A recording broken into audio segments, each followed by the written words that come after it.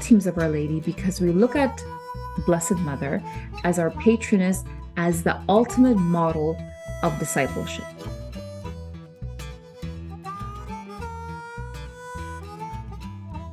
Welcome to the Pints and Pews podcast. I'm your co-host, Dennis. And I'm your other co-host, Robert. And we're just a couple of guys talking the Catholic faith over a pint of our favorite beers. So why don't you pour yourself a pint, pull up a chair, and listen in for the next little while. As we take the faith seriously, but not necessarily ourselves. And as always, if you want to take part in the conversation or have an idea for the podcast, leave us a comment or swing by our Facebook page and drop us a message. Dennis, buddy, how you doing this evening? Good, Robert. Lots of snow today. Hey, were you snowed out in the port or what? We were snowed in. When we moved up here, the first purchase I made up here, even though it was the month of July, was a snowblower.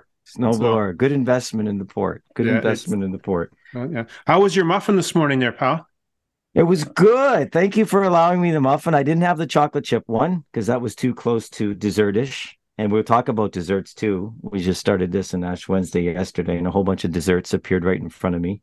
Yeah. Now, you're not going to be texting me every day, though, to see whether or not what you're having for breakfast is. If I have to, and it's a close call, whether it's dessert or breakfast-like, I have to give you a call. I did have a pancake this morning, so that's okay, right? As long as you didn't put syrup on it, you're good. And we move right along. We have a couple of great guests tonight, don't we, Robert? Oh, we do have a couple of fabulous guests, and we've been having a lot of fun chatting with them before we hit the record button. Now, when was the last time we had two guests on? I'm trying to remember. The last time we had multiple guests. Actually, this is the very first time we've had two. We did have three guests on when we had the liturgies guys on a little over a year ago. Wow. And this is also our first husband and wife team. That's right. Our first married couple. Yeah. Yes. And so I'm really excited for this evening. I said we've been already having some fun chatting as we go along. I was going to ask you to introduce our guests this evening, Dennis, seeing how they're from your neck of the woods and your co-parishioners.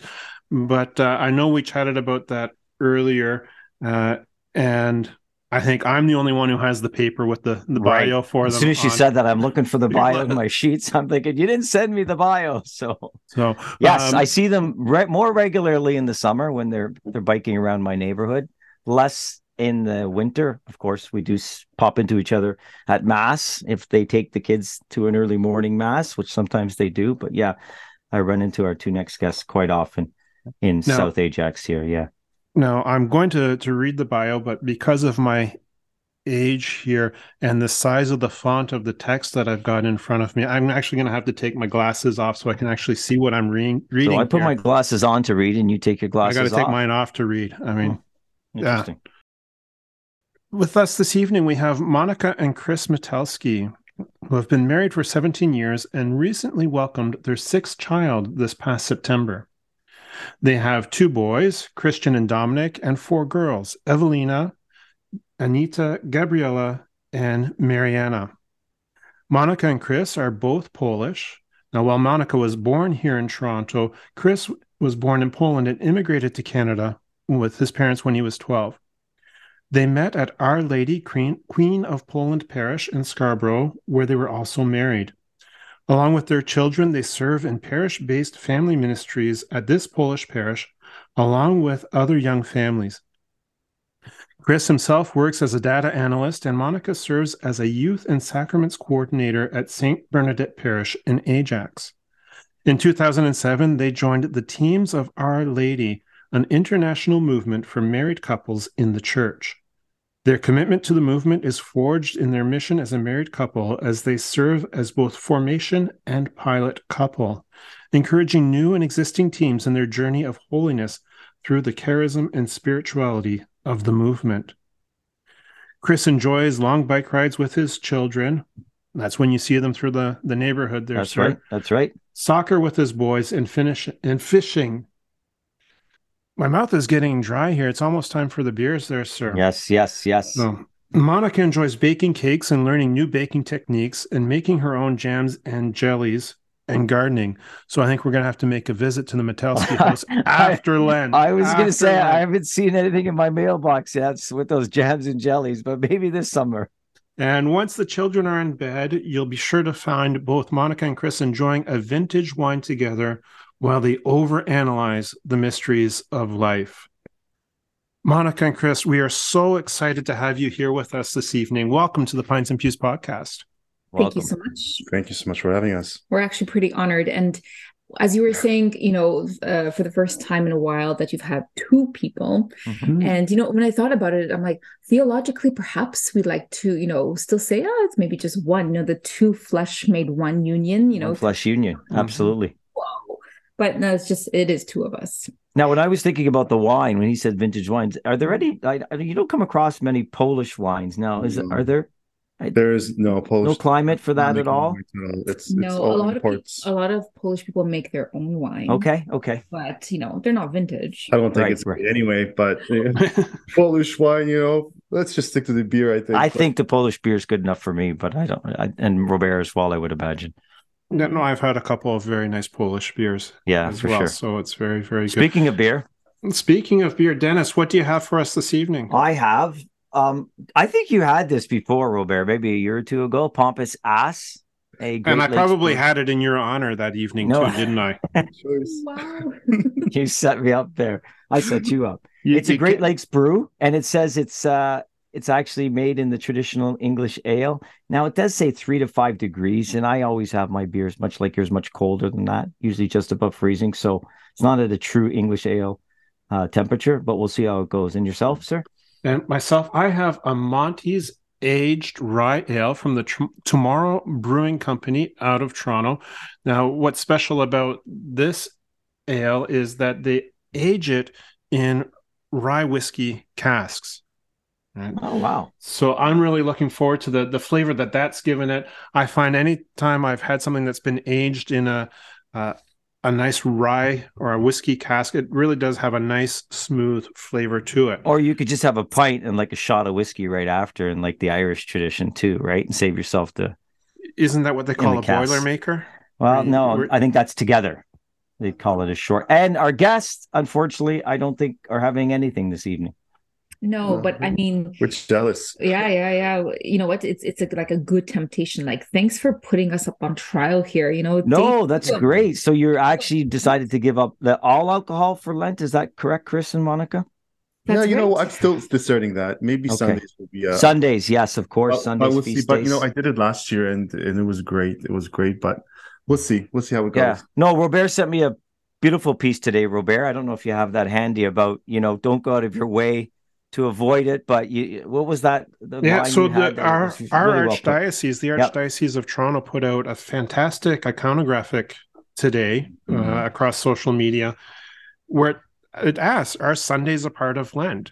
And they say we do celebrate Sundays differently in Lent because we're working towards the resurrection instead of celebrating it. But when it comes to our Lenten fast, it says because Sunday is the feast of the resurrection, we celebrate the resurrection, it's not a day of fasting. So you are not to intentionally avoid whatever it is you're fasting from during Lent. But it also says you're not supposed to go gangbusters and say, woohoo, it's Sunday and this is a loophole, right? So not to go out of your way to over-imbibe or to imbibe, but also not to go out of your way to avoid either. So if that beer accidentally ends up in your hand on Sunday, you don't have to worry about it. You can have it. We like that too. And I like that. And you know what, like fasting for sure, and we just recently we were having this conversation, the difference between fasting and abstaining with the kids, right? Because not all fasting is what we think it is, because sometimes it's just a matter of we're abstaining from things, but we're not like fasting with regards to a real reduction. So yeah. And you know what, like when it comes to Sundays, the older kids make their own decision whether they want to lessen their fast or not, because they're like, well, the priest is in purple, okay? And it is called the first Sunday of Lent. That's so true. Sunday of Lent, right? And so then it's like, I'm entering the season of Lent, not 6-day cycles. Exactly. So right. it's Good great point. to have conversations with with young people in the house about these things, because they're also finding out that we started their obligation of fasting and abstinence a little bit too early. They didn't know. Then they're like, canon law says 14 plus and then 18 plus. Oh, I was just about to say that too. Isn't that great that they found that out? They did. Huh. Well, what? I guess we'll get into it, but when it comes to being raised, did you want to say it? No, a Christian today at dinner, he's like, you don't have to fast. Yeah. I'm like, what? Why are you telling stop them? preaching to the young ones. It's good training, good practice. But in terms of our, Polish upbringing, it's faith built on culture, right? So it's all so intertwined. Mm-hmm. And there was nothing like, oh, because you're this, age, you suddenly get a free pass. No, we're all in it. Mm-hmm. So, the children are not fasting from alcohol with us, but we are. But if we were, drinking a beer here with you, I would have chosen Lech. So that's a Polish beer. Mm-hmm, mm-hmm. We've had it on the show for sure. Yeah, great lager. I recently have been really into lagers. Oh my gosh, they are so crisp. They're aromatic, but they have that perfect bitterness with the finish that I like. And you're making me want to rush out to get a Lech. That's yeah. And they're still pretty well priced for like $5. They are, aren't they, Monica? Yeah. Best price, yeah. And you know what, myself, I guess what we were talking before, I'm down with the Polish beer. I'll have it still when I go to the parties and stuff, but Ember's beers are for me. So Ember would be something that I would have. Yeah. Well, we're going to say cheers here anyhow. Cheers to Monica and congratulations. See, Dennis, you're getting ahead of yourself there. So we still need to say grace before. Oh, beer. Yeah. I would have wanted to say is 18 to 59 is the fasting, is it not, Robert? So you're almost there. Well, you just aren't you counting the days? You're counting the days until you don't have to do that anymore. You won't have to do that in a couple of years, I guess. You'll be clean. Free. Oh my gosh. I didn't even know it was capped at 59. I know. I was shocked to see that. Things you find out as a Catholic adult. Yeah, 59. Yep. Yeah. Okay, Robert. So let's lead us in prayer. After your next birthday, there, sir. Right? Yeah. A couple more than that. Let's just say you're going to get there before any of us on this call tonight. That's all. The good Lord willing. Yeah. In the name of the Father and of the Son and of the Holy Spirit. Amen. Bless, O Lord, this creature beer, which thou hast deigned to produce from the fat of grain, that it may be a salutary remedy to the human race, and grant through the invocation of thy holy name, that whoever shall drink it may gain health in body and peace in soul. Through Christ our Lord. Amen. In the name of the Father and of the Son and the Holy Spirit. Amen. Cheers. Cheers. We can blank our screen so you don't have to watch us. It's okay. I think it's good. It's a good temptation.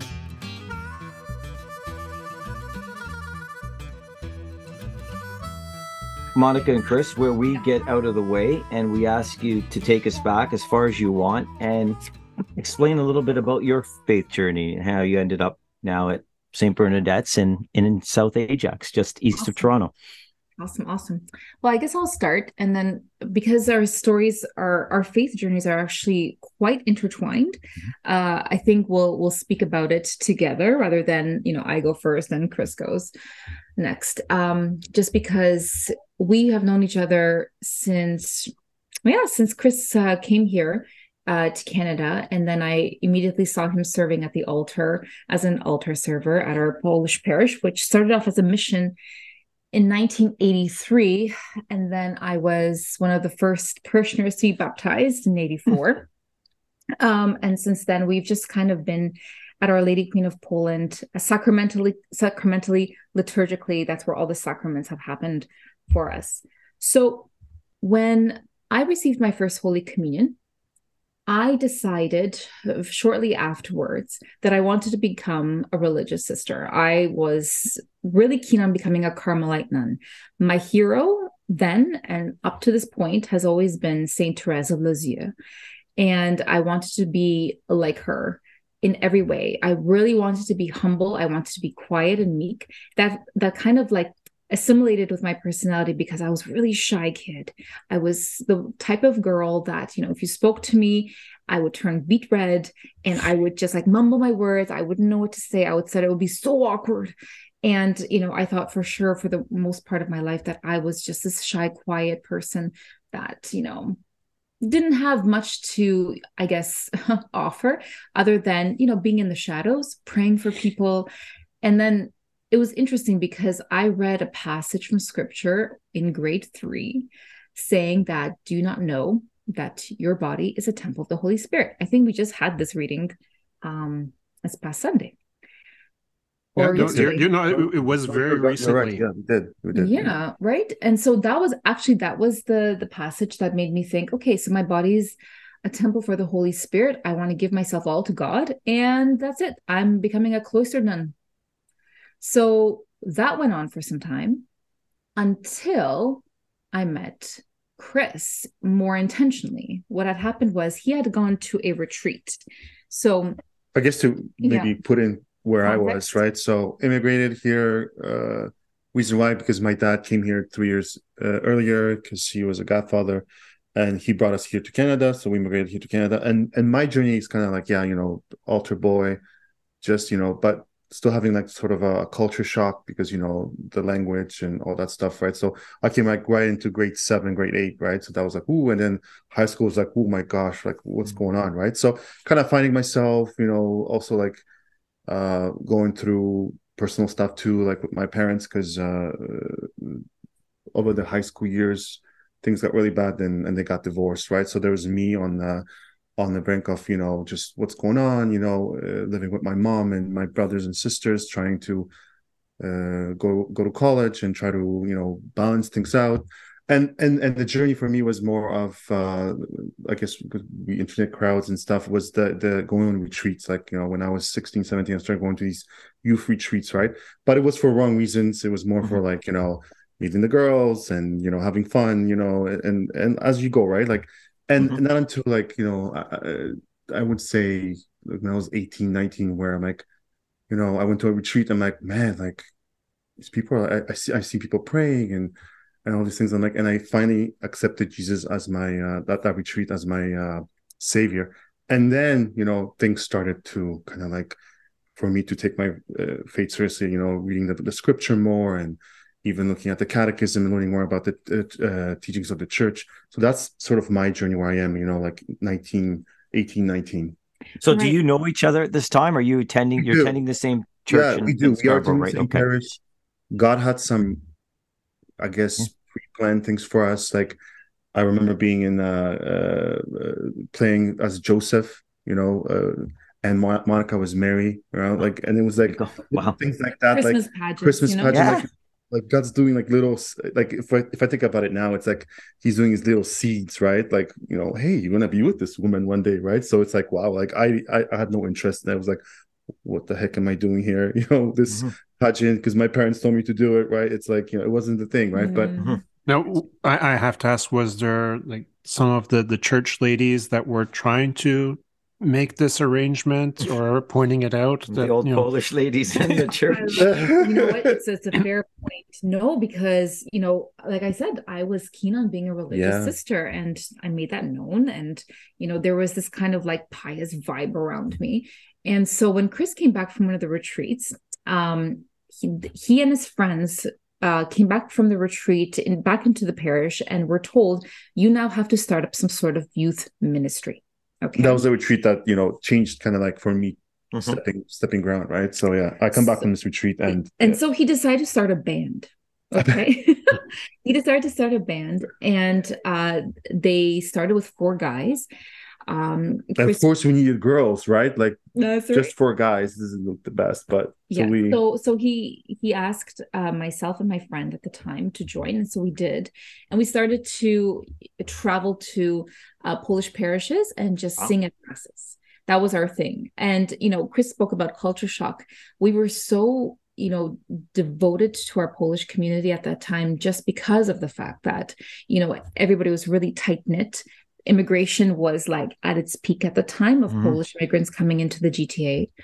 And so, we were traveling around Polish parishes because there's a lot here in the GTA run by either the Oblates or by the Society of Christ.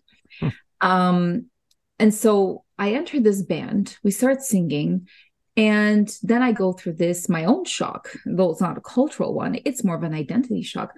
Why am I just gushing over this guy? I'm supposed to be all in for the Lord. I'm supposed to be a Carmelite thinking about, entering the convent in a few years. And here I have butterflies in my stomach every time I see this boy pass by. And so, Chris spoke about going on retreats for the wrong reasons up to a certain point.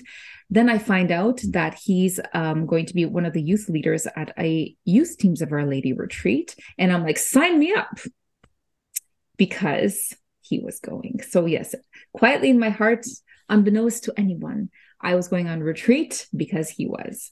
And of course, all this was happening, but we didn't have feelings for each other. This was just like, yes, you did, but I didn't, right? So it's like, well, you have, but then it changed, right? Because you went through your thing, right? Of course, but there's 4 years difference between us. So when I was in grade 9, he's in grade 12. OAC was still back to the around in those years too. So OAC, Dennis, that came after you were finished high school. Just after, that's right. That's the old grade 13, right? Yeah, grade 13, right? So like that's an awkward gap, right? And those at that age, for sure. 9, grade 12, right? So Chris had nothing, no interest in a grade 9, 14-year-old, seriously. But I had these strong feelings. But at this retreat, it was one of those. When somebody asks you, hey, do you have this life-changing moment where suddenly you're one way and then you're another way? And for some reason, there's this beautiful long-term effect of this, like a true conversion experience. And that was that retreat, 1999 in Acton.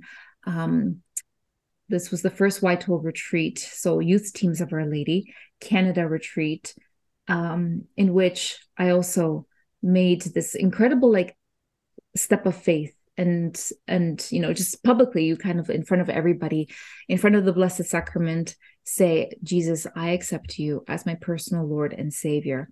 And it was like this moment of grace that has never left since. And it just became that true engagement in a personal relationship with Christ, where faith was something that was passed on by our parents to us. Both of us had this kind of effect of receiving Christ into our hearts in a personal way that since then in our high school years has been the cornerstone of maturation in the Catholic faith. So I went on the retreat, with this crush on Chris, but I left the retreat, as I tell the young people when I do this little witness story, just madly in love with another guy. And they're always so quick to pick up. They're like, you fell Who is this guy? I'm like, who is this guy? This guy is awesome. He will never give you any heartbreak. So for some reason, I know. I'm sorry. you're a good husband. No, I just want to step. So when did you have your, Chris? How much was that the year before where you said that you had your conversion? Was that exactly? That was 99. So it was around the same, just before. No, that was just before. Because okay. Yeah, sorry, go ahead, Monica. Yep. Just before, yeah. So we started to attend the retreats. We would be either serving, together or not. But I did this weird thing. I don't know. I started to, because I wanted to hang on to what I thought was my vocational call to the religious life. I started to really detest him. Okay. Because he then was going through, as he mentioned, just an escape from his family life, which was crumbling and falling apart. And so Chris got involved in just, a lavish lifestyle outside of the home that was attention grabbing, that, Yeah. So took you to the regular stuff, you go to church on Sunday. Yep. And then it's but the weekend is been there. Yep. Doing all this stuff, right? And it's years. I haven't even that far where I have friends where my second name is Bart. Bartholomew, yeah. They will call me Super Bartek, Super Bart, right? So I have people where I meet them now, at the weddings. I'm like, hey, is Chris here at the party or Super Bartek at the party? So it's it's like an alter ego, alter ego kind of thing, right? And it's man, it's of course, when you do go through those lifestyle, right, and you kind of realized that, hey, I want to like be truthful, right? I want to be who I'm called to be, right? You gotta have to surrender your life, right? And that life that doesn't really give you, good things, like the partying, the drinking, that life is great, but it only serves a purpose what it does at that time, whatever it was. But I lost lots of friends after too, right? Because like, hey, you're different now. Like, what's wrong with you? Like, you don't want to do this, you don't want to go do this, you don't want to do this, right? So it was a hard thing for me too, right? Losing and kind of like choosing the life that God is calling me to have, right? And it was hard, right? But I think it was the right thing to do, right? And God had a plan, right? And in a way, I think I had to go through whatever was happening at home, kind of experience the life of what it is, because it's also a story, right? Like, we all have stories to tell, and it's nice to have like, the life is great and what, but we all go through hardships, right? And this was kind of my hardship, right? My parents divorcing, and me escaping, me going through all these things, which I can now tell what it was like, and to others who are going through the same thing, right? So, So it was in 2000 we went to World Youth Day in Rome, okay, and that's where there was a redirection of my heart from really being confident that I was called to the religious life, then all of a sudden being drawn to marriage. And I wish I could articulate what that actually was, this redirection. This and then I started to discern actively married life. It's really hard to tell you in words what that really was, but there was just, I don't know, it was perhaps even like this foreshadowing of our love for theology of the body, and St. John Paul II being there in Rome, and Jubilee year. It was just so beautiful. Oh, that's beautiful. We came home, and then we went on another retreat. And this one was very interesting because we went to Quebec for 2 weeks back in the day. I don't think anyone was working. I don't know. We could take 2 weeks off, and everybody got on a school bus, and we went on a retreat. And so at that time, I still was really distant from Chris. He had his conversion experience, but he was still, living that weekend life one way, and Sundays another way, etc. And he was still like just all over the place. And they suggested, it was the theme of one of the days was the day of humility. And one of the activities that the organizers of the retreat suggested was to find a person at this retreat and ask that person to tell you your faults. This was a way to humble you. Okay. And I'm like, whoa. So I was shocked when Chris comes up to me and says, you know what, we've been through so much, at the parish, the band, all these retreats we go to. I think out of everybody here, you know me best. I'm like, oh, is that right? So I'm like, have a seat. We sat down, and then I just started, and I could not stop. I just told him what scum he is because of this, because of that he's a bad influence upon other people, that he's swayed by, this group of people, that he's doing this to hurt this group of people. And, he's lying to himself. He's a fraud, da, da, da, da, da. And I just kept going and going and going. And all of a sudden I realized what's happening here. And I'm like, oh my gosh, I'm so sorry. And he says, you know what? 95% of what you said is true. So I'm like, okay, so what are you going to do with this? It's like, I want to change. I'm ready to reject everything. I don't want to be a hypocrite anymore. I want to change. And also, could we be friends? I'm like, okay, well, I'm just a little cautious here. I didn't say this out loud, but I was so cautious in my heart. And because he was always like that like very, very out there. And as I told you, I was shy, reserved, although I was starting to just to be more confident as well. With people, with others, people would put me into leadership roles through youth teams of Our Lady. So I was like, somebody sees potential, I will serve. So I said, okay, let's be friends, but slowly. Okay. So as she's chewing you out, Chris, are you thinking to yourself, this is the woman I'm going to marry? Are you thinking, geez, let's go our separate ways? But like I mentioned, these small seeds, right? Through 14, not being interested, playing in this, being Mary and Joseph, go on these retreats and being in a band, it's like, this girl is right in front of me, right? But like, I have no feelings yet, nothing, right? And then I have to go through this change, which I mentioned, right? And there I am, realizing, hey, I got to be truthful to him because I'm discovering Jesus, who he is for me, right? He's changing me, right? And I realized I can't live this life anymore, right?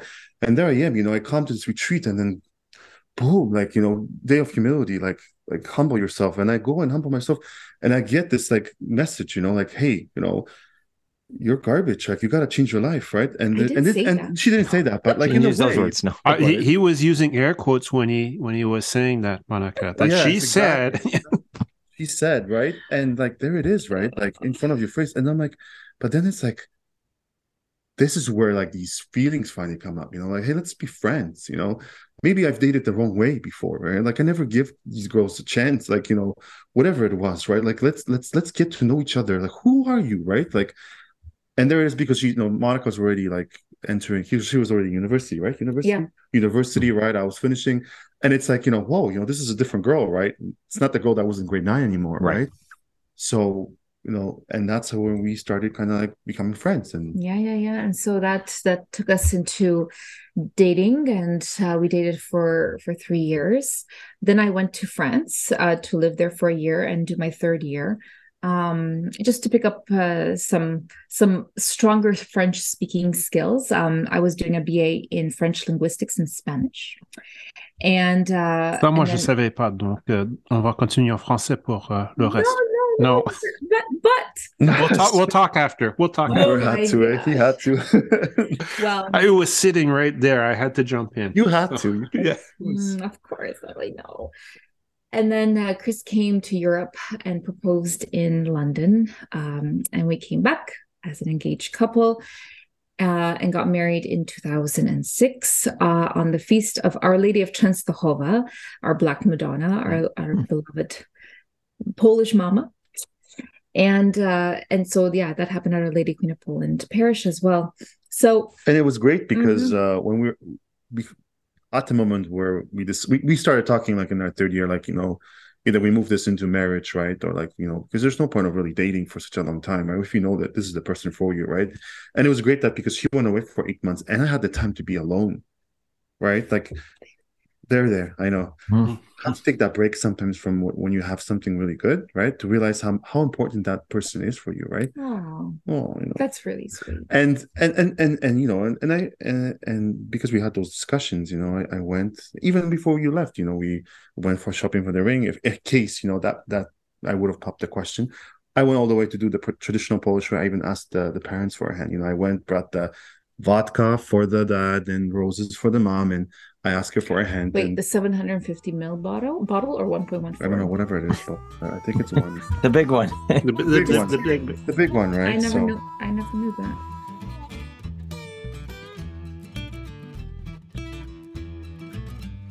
that. So then you move from Toronto area to east of Toronto, and you end up in Ajax. And as I can see, and as you've done for the past few years, you end up in youth ministry. As you tell your story, that's obviously a natural fit for yourself, Monica. It just seemed like the two of you were meant for you. I mean, youth ministry is what you've kind of just talked about for the last little while. So maybe tell us a little bit about your role in youth ministry. Okay, so I started working at St. Bernadette, being on staff in 2015. That's when Father Keith Wallace was pastor. That's right. And who's now pastor of Robert's Church. Yeah, he's there, right? Yeah, that's right. Yeah, exactly. Right. This is so cool. So it was awesome because there was a great need to have a youth minister on staff at that time at St. Bernadette. Up to that point, I believe everything was volunteer-based. That's right.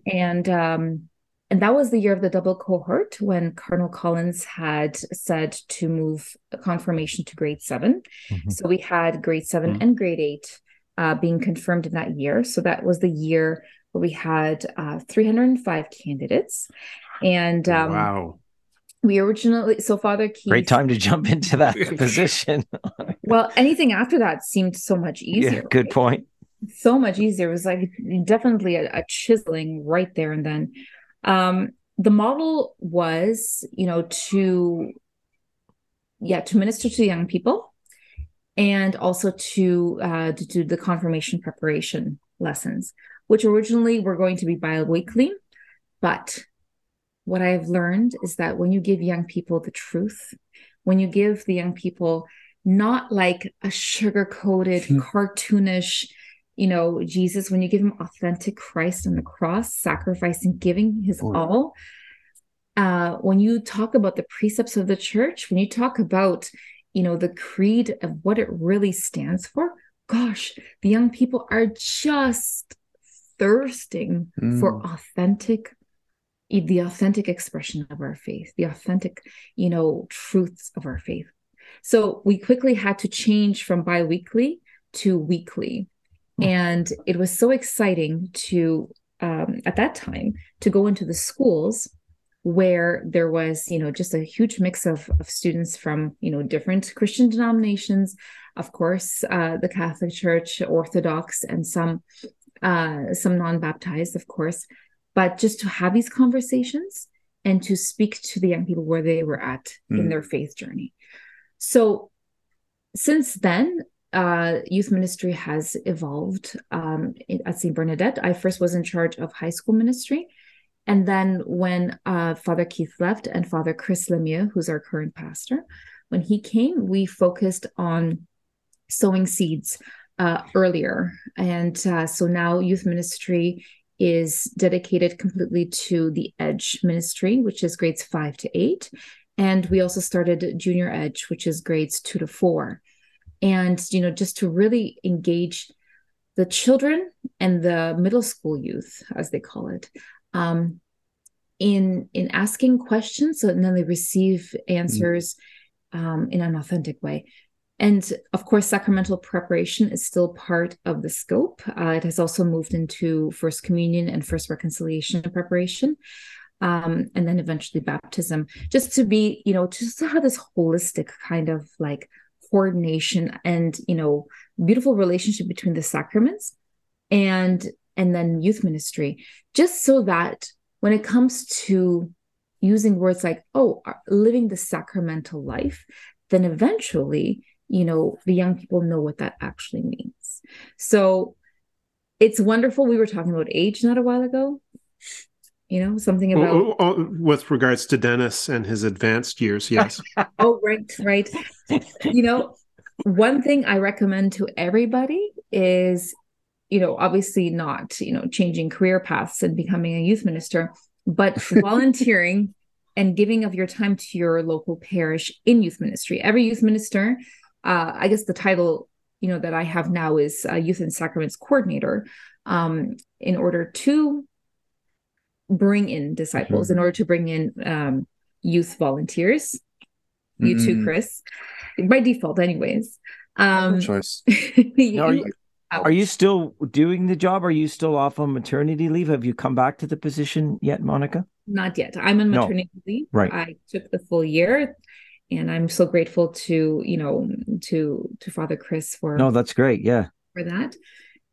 So right now there's a huge focus for me personally, for us as well as the married couple, to serve our youth here at the home. And so it's all service to the domestic church here and now. This is the year, 2022, 2023, of just kind of like seeing where the Metelsky children are at and, ministering to them. But what was I saying? Yeah.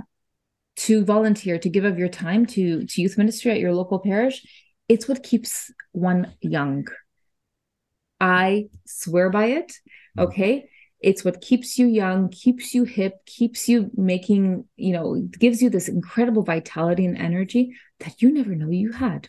So just look at Robert. I mean, he's been doing it for years. And... I'm with the youth every day, and I'm just like so full of energy. Yeah. Now I want to ask you: have you noticed the difference, Monica and Chris, like from your late '90s days in Scarborough with youth ministry as you were a youth? Are the kids that much difference? I know myself, Robert can talk about it, teaching, but do you notice, is there a big difference from, a cultural Polish parish as opposed to a very diverse parish now that we're in?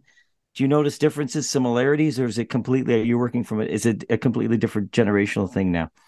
Well, that's a really great question. And the answer is we should have another podcast about this. Hey, we can have a part 2 for sure. The answer is you're seeing yes. Oh, absolutely. Right. So earlier I mentioned, faith built on culture. Okay. Yeah. So in the Polish parish, and even now, so we also volunteer, Chris and I, at Our Lady Queen of Poland, with regards to like family ministry. And when it comes to ministering to the youth there, there's already a different level, let's say, of catechesis, of prayer. Okay, they know how to pray. Okay, whereas in a diverse parish, we need to cover everything, from 0 to 100, with regards to who knows how to pray, who doesn't know how to pray, who has some exposure, who's heard about it, and who's all in, right? Yeah. In the Polish parish, there is a huge emphasis on prayer in the family home. There's a huge emphasis on devotions, specific devotions. Polish families really, really focus on devotions. Of course, the Rosary, Divine Mercy Chaplet. I mean, like anything that a Polish saint has brought to the the great magisterium, we are all there. Okay. So if JP2 loved Mary, we love Mary, right? Sister Faustina Kowalska, promoted Divine Mercy, we love Divine Mercy. So, and then we amplify everything. So, the Polish youth ministry, the challenge is there is to assimilate into the culture. So to draw them from their homes into the world. Okay. And in a diverse parish, it's like to take them, the influences that the world has given to them, and to let them enter the home of their hearts where they're rooted in Christ. So it's a little bit different. And that's a very beautiful perspective. Is, yeah. And it's something that I myself don't really know or understand, because I'm a 4th or 5th generation Canadian, right? Okay. So it's just not a lived experience like that immigrant, the cultural and faith intertwine, like that. It's just not anything that I lived. Dennis, you had a little bit of that because your parents were immigrants. Certainly the Irish culture, very similar when you're talking about rosary, when you're talking about devotion to saints. I know my aunt had a great devotion to Padre Pio in Ireland and used to send us cards all the time. And, so we could definitely see that in that. But you're right, Robert, if you've been here a few generations, that tends to kind of sometimes wear off, unfortunately, but And then another thing I was picking up on there as well, Dennis, and I would see in the classroom that you were talking about as far as being in a diverse community and people coming from all kinds of different faith backgrounds. I remember the one time in my class and just getting up and, it's a grade 9 religion class. So let's just pray and we're going to do the Hail Mary. And after about day 3, and I kept seeing this one guy out of the corner of my eye, he wasn't coming from a Catholic background. So all of a sudden I was like, okay, we need to take our right hand and holding it out.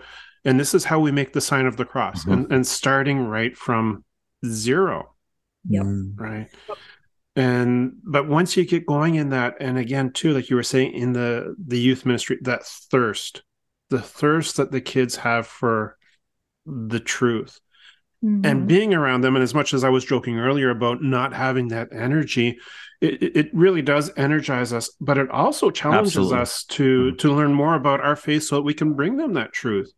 So I was kind of wondering, what is something that the youth have taught both of you guys about the faith? Oh, gosh. Put you on the spot. Well, do you want to answer or are you thinking about it? Okay, so while you're thinking about it. I was going to say, you guys are like me last night when we had reconciliation and we get to the front and my wife and I were the first ones in line and we see this other guy coming up and it's like, buddy, you got to go first because I need more time for my examination of conscience. Yeah. Right. So that Dennis and I will take a sip of our beers while you guys think about how the youth have influenced your faith.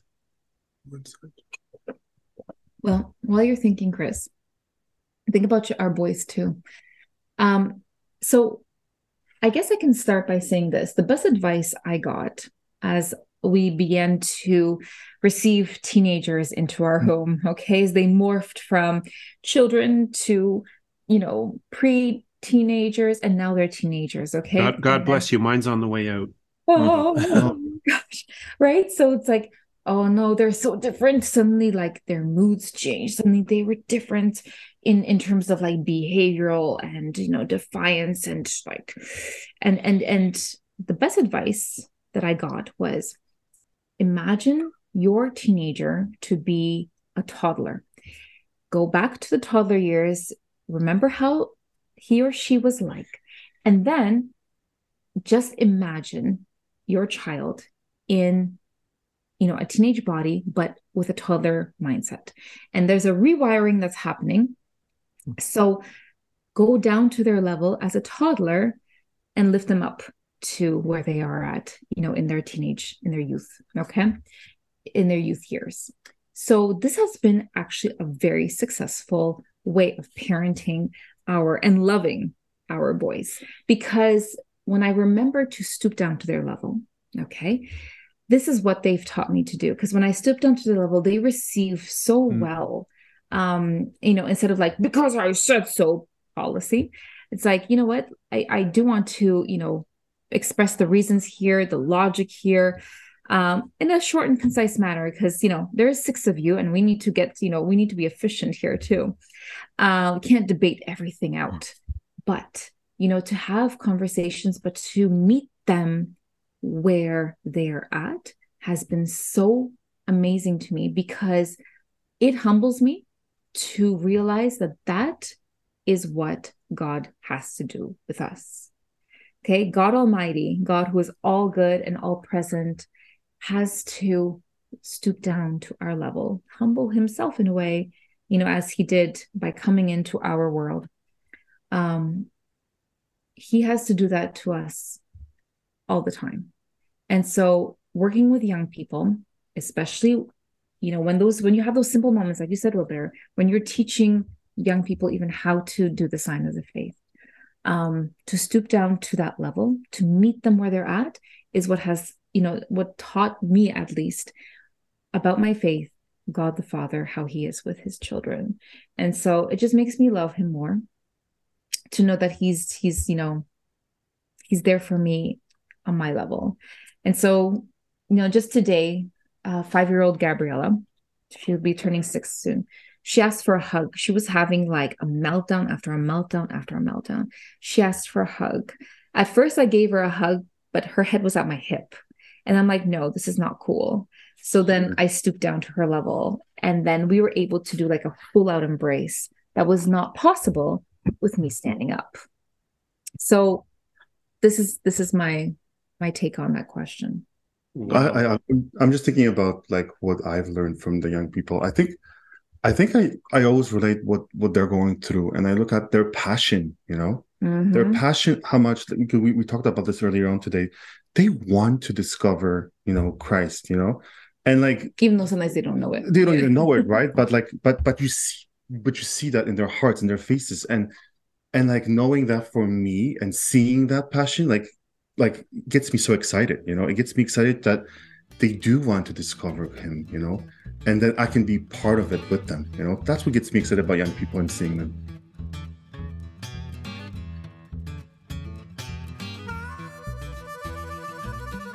But we have to get to what? Yeah, no, we have to get. Dennis is the fire is somewhere, Dennis, and he needs to get going. Well, these teams of Our Lady, I'm so interested in this. So hopefully you've got some time to. I know Robert had spoken about this briefly before to me, and I've just I didn't realize it was around so long. I just looked it up, and it's been around forever. And I just want to know maybe how long you've been doing it for, and what exactly it entails. So maybe you guys can speak to that as well.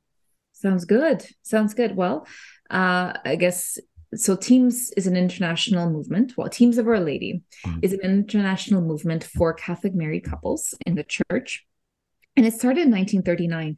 And that's really cool, because it started off at the brink of war, right? Crazy. So like our world is in chaos. And here, just to paint the picture of, how the first team came about, it was 4 married couples from the same parish. They approached their pastor, Father Henry Caffarel, in Paris, and they said, well, we understand that we're married in the Catholic Church.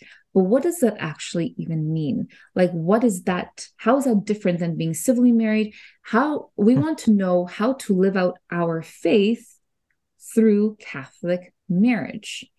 Okay.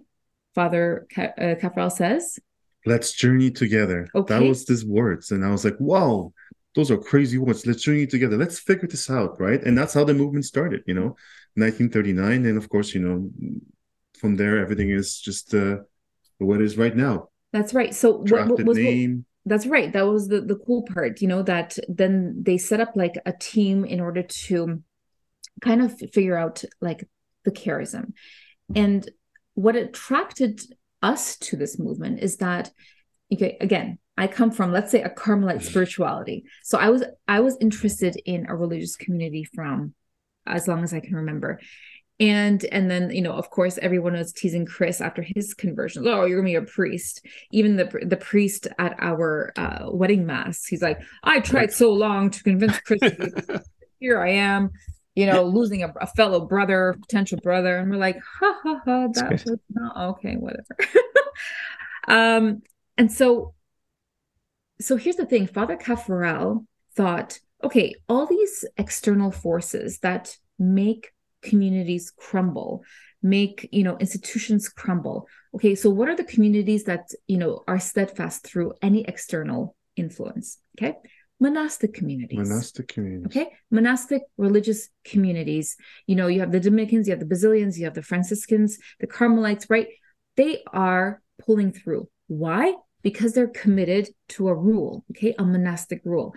And so he said, why not propose a monastic rule to married couples? Crazy. So that we have an actually understanding of marital spirituality. So like when couples are getting married, it's interesting that, like, I bet we can also speak about, we can definitely talk to ends about marriage preparation in the church right now. Okay, some places offer a weekend course and boom, you're formed to get married. You're qualified to get married in the Catholic Church, with a weekend marriage prep course.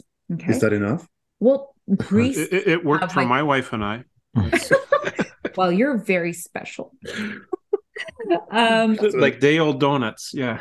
Oh man. You know what? Well, listen, I'm pretty sure. Well, they actually were the second day of Lent. They're 2-day-old donuts. Okay. So sounds good. So, priests receive, 7 years, some Jesuits, 11, 12, 11, right? 12, exactly. Yeah. And then, we can get qualified to get married in a weekend. So here is a movement that wants to, elevate this beauty of conjugal spirituality. And so, as Chris mentioned, 1939, and then, a charter was drafted, the name was chosen, Teams of Our Lady. So we'd like to, point out here, it's not a Marian movement that has specific devotions to Our Lady, but it's called Teams of Our Lady because we look at the Blessed Mother as our patroness, as the ultimate model of discipleship. So in our conjugal spirituality, where we put Christ in the center, we are looking to our mother as how to invite Christ, her son, into our lives. So we pray the Magnificat as a married couple, as a Teams couple every day. That's the global prayer. And then our spirituality is forged in the endeavors. Okay. So these are committed, concrete points of effort, which make up the monastic rule. And they are a daily reading of scripture, personal prayer, conjugal prayer, and family prayer. Okay. Something called a rule of life. The sit down. Okay. So that's once a month, this really in-depth marital dialogue, and then an annual retreat. So when a couple discerns Teams of Our Lady, they are looking at, okay, does our marriage need structure? Do we need a community to be, inspired by and encouraged by in our own faith journeys as a married couple? And will we benefit from, clinging onto a path of holiness within a charism, within a monastic role? The beauty about the movement is that, of course, we get to meet with other couples once a month, right? So at each other's homes, right? Pray together. Of course, it's usually about a 3-hour meeting, and share on those endeavors, how they're going, right? How is our scripture reading going? How was our sit down, right? So we get to really, see other couples go through this the same ways as we go, right? Challenges, struggles, things that are going well, right? And ask for prayers, right? So it's very, I guess it's very profound and very giving, right? Mm-hmm. Because when you're part of a community, right? It's how it all started, right? I think in our church, right? It's all about part of being a community, right?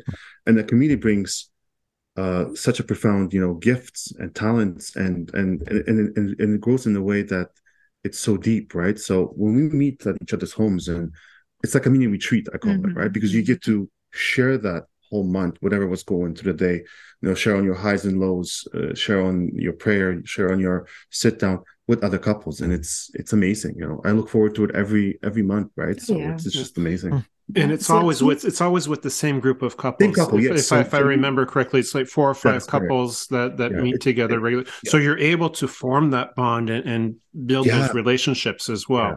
So of course, the start was kind of, when we started the team 16 years ago. 16 years ago. We met these couples for the first time. Some of them we knew, but some of them we didn't. It was like, okay, you shake hands and like, hey, I guess we'll journey together and see where it goes, right? Mm-hmm. Of course, the 5 meetings are usually when couples decide to join, is usually there's a piloting phase. So there's 5 meetings.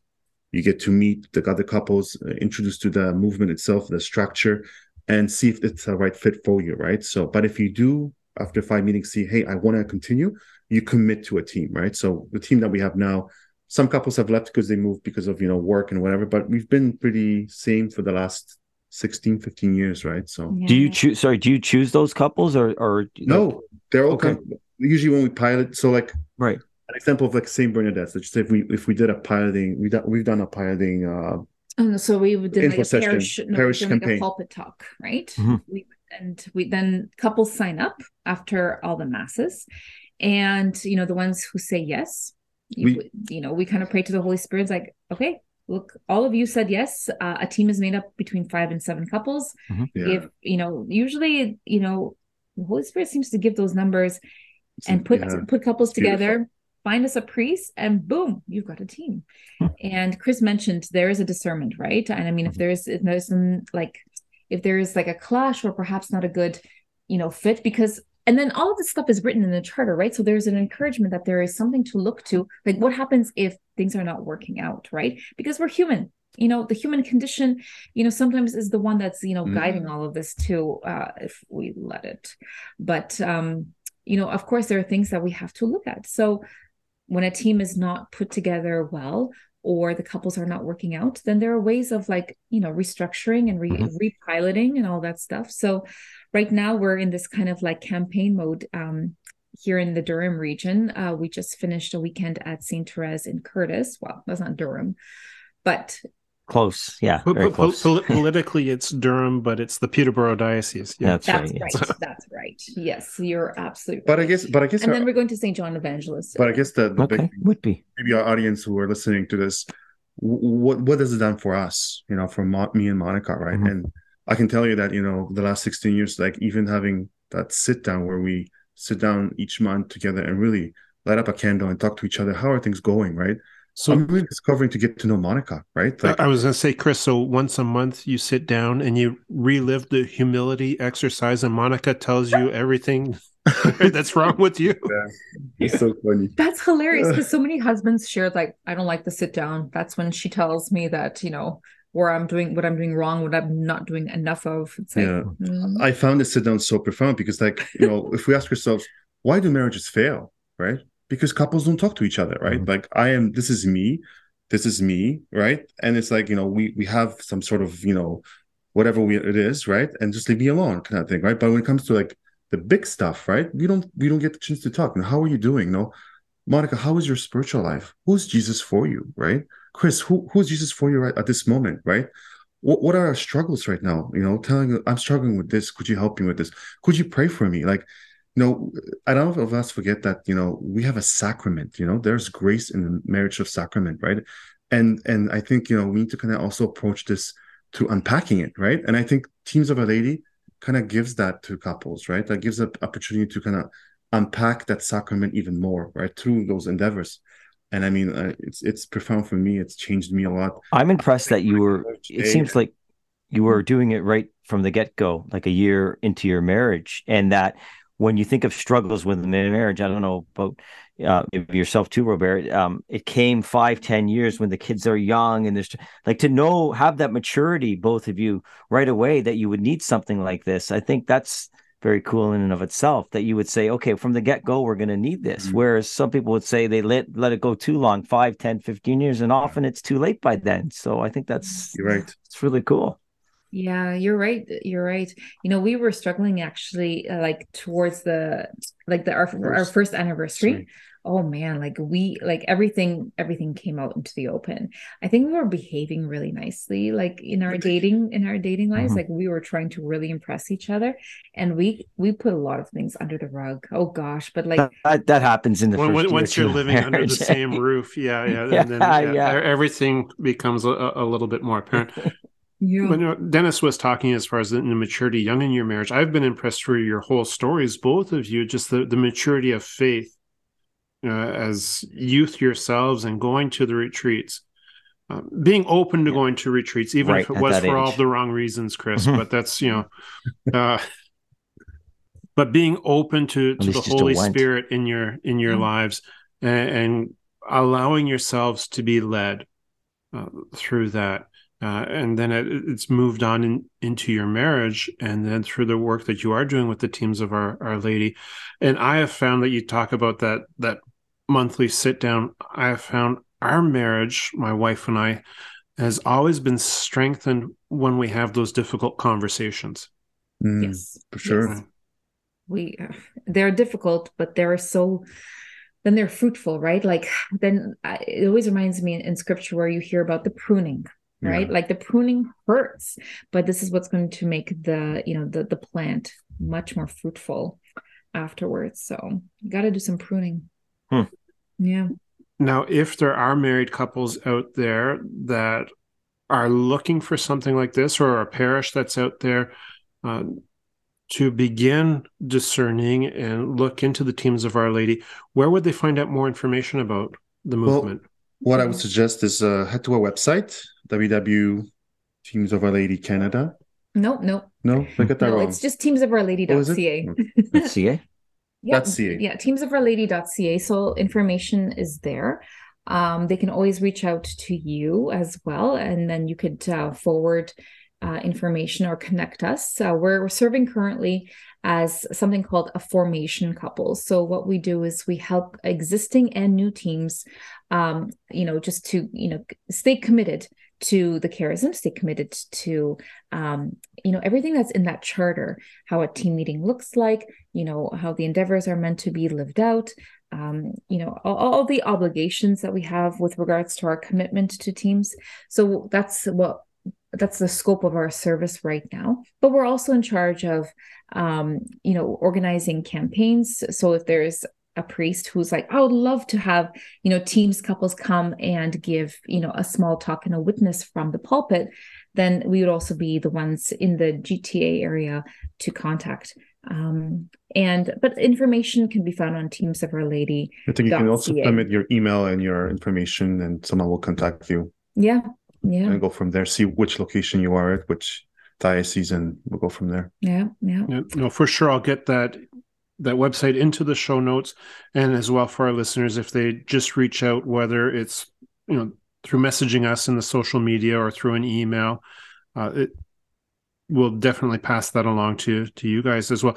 And you don't even have to be in the Archdiocese of Toronto for that. We have listeners around the world. So if it is something that you are interested in, do reach out to us. We'll get the information to Monica and Chris. And even if you're not in the Archdiocese of Toronto, they'll get you in touch with who you need to get in touch with. Yeah, absolutely. Teams of Our Lady is an international brand. So we have teams in 92 countries. Yeah. Wow. So continents, so US, whatever, Europe, we're everywhere. So you can definitely, if you're listening to in any other continents, there's teams probably there too. Yeah. Absolutely. So wherever you're listening to Pints and Pews, there will be a Teams of Our Lady. There will be a team. There you go. Nearby, guaranteed. Guaranteed. If not, Monica and Chris will find the nearest one. We'll find your team. For sure. And speaking of another guarantee, just before we finish up here, we wanted to let you guys know, I know we kind of let the cat out of the bag before we started recording, but as we do with all of our guests, we'll get you each your official Pints and Pews ball cap. And actually, I think I'm going to take that opportunity. We should have mentioned it right off the top there, Dennis. Remind our listeners of the Pints and Pews ball cap giveaway that's going on Facebook right now as well. Absolutely. Yes. When is the final date? Is it?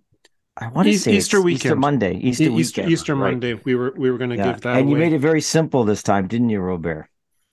I try to keep things simple, and I still manage to mess them up. All they have to do is on the post that I've put up there, the picture I've put on our Facebook page, which I've pinned to the top of the Facebook page. Comment with your favorite episode, which I'm sure at the end of this episode now, Dennis, I think people are going to be putting Monica and Chris and Youth Ministry Teams of Our Lady. Now they don't get an extra hat if their episode is chosen. Just so you know, you still get the 2 hats, which you'll probably give to your kids anyhow, I'm sure. But wait, I'm going to wear mine. Yes. I'm just looking forward to this. I don't have to take it and put it in the mail. And no, you still have to mail it. You don't expect me to walk that distance, do you? But you walk right past their house when you're walking the dog there, pal. No, I walk just parallel to their street, but I'm going right down to the lake. So I missed their street. Yeah, I can. So what you're saying is you're trying to avoid our guests, is what you're saying. Oh no! I'm just trying to take the longest walk with Bixby, of course. But yes, I'll definitely drop it by. I know exactly where they live. In fact, one of my my son's childhood friends from JK, Monica and Chris moved into their house. I guess how long have you lived there? 15 years. Oh my gosh, that's crazy. No, and now it's going to be 14. Yeah. 14. Okay. Yeah. So he used to, and then I wondered who was the new couple that moved in. I think you might have had 1 or 2 kids at the time, or correct? Yeah. So that was, So I think Brody, so he still sees to this day, 20 years later, his family was in that house. Yeah. Wow. I think they moved to another part of Ajax, and then I think the family moved eventually to Toronto. Yeah. Oh, they did, eh? Yeah, they moved to Toronto. Yeah. So there you go. Little high in there. But anyhow, Port Perrians aren't interested in that, right, Robert? So no, we better wrap it up here. We're getting again, Monica and Chris, thank you so very much for stopping by this evening and sharing your story. What a great story. Yeah, youth ministry and the Teams of Our Lady. This has been so much fun. Dennis and I have been looking forward to this for so long, and you guys did not disappoint. This has been so much fun. So thank you so very much. It's been such a blessing to have you. It's been so great. Us. Thank you. Thanks so much, Monica and Chris. Really appreciate it. And we'll see you at Mass sometime. You betcha. Mm-hmm. All right. Thanks so much. God bless.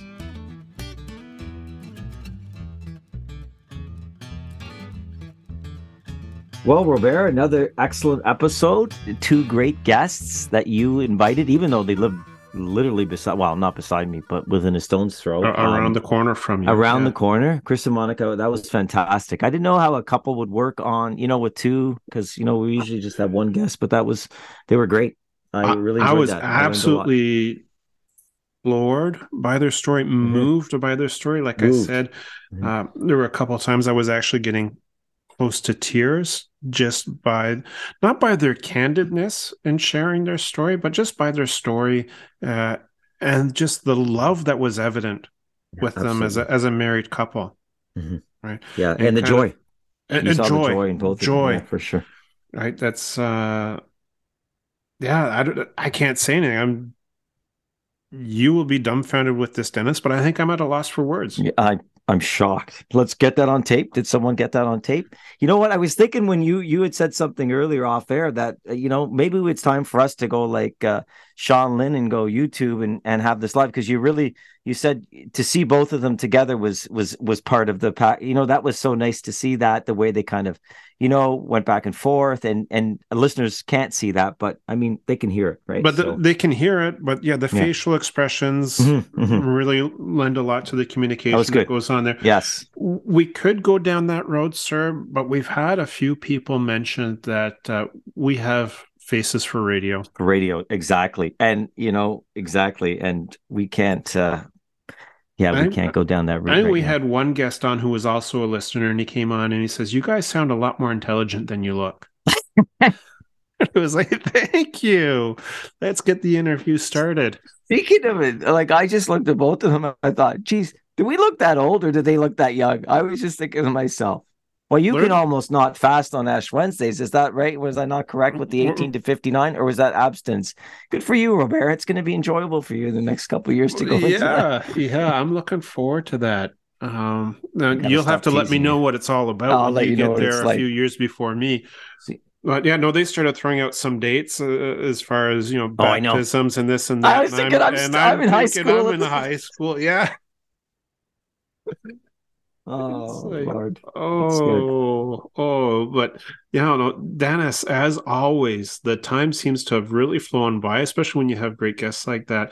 And for I think the very first time ever in Pints and Pews history there, sir, my hourglass is actually empty. And I got to the end of the interview. Just ended now, but at the end of the interview, I still had a little bit left in, which is rare. So yes, always a pleasure, Robert, both the pint and the conversation. Especially the pint. I really enjoyed this Monty's aged rye ale. It really had a smoothness to it, a hint of vanilla, a little bit of caramel. I really enjoyed that. How about your pompous ass? Pardon? You notice how I said, how about your pompous ass, not how about you? I couldn't believe how good this pompous ass English ale was. I was thinking, you can see the monocle gentleman English. That looks like me on the label there. It does a little bit, like it's very resembling, but it was really good. I'd get that again for sure. I really enjoyed that beer. So the pints were especially good. And just to talk to a faith-filled couple like that was very enjoyable tonight to talk about the faith. Very true, very true. Now, just before we wrap up here, Dennis, perhaps there's just one small favor we could ask of our listeners. If you could take a quick moment and a couple of clicks to follow the Pints and Pews podcast on your favorite platform and give us a review. And while you're at it, give us a like on Facebook. And while you're there on Facebook, drop a comment on that post and let us know what your favorite episode has been so that we can put you in that draw to win one of our Pints and Pews hat. I'm very excited for that. And you can drop us a line there on Facebook or at pintsandpews@gmail.com. We always enjoy hearing from our listeners. Chat again soon, my friend. God willing, and until then, why don't you remind our listeners of the wise words of G.K. Chesterton? In Catholicism, the pint, the pipe, and the cross can all fit together. God bless, my friend. Take care, Robert.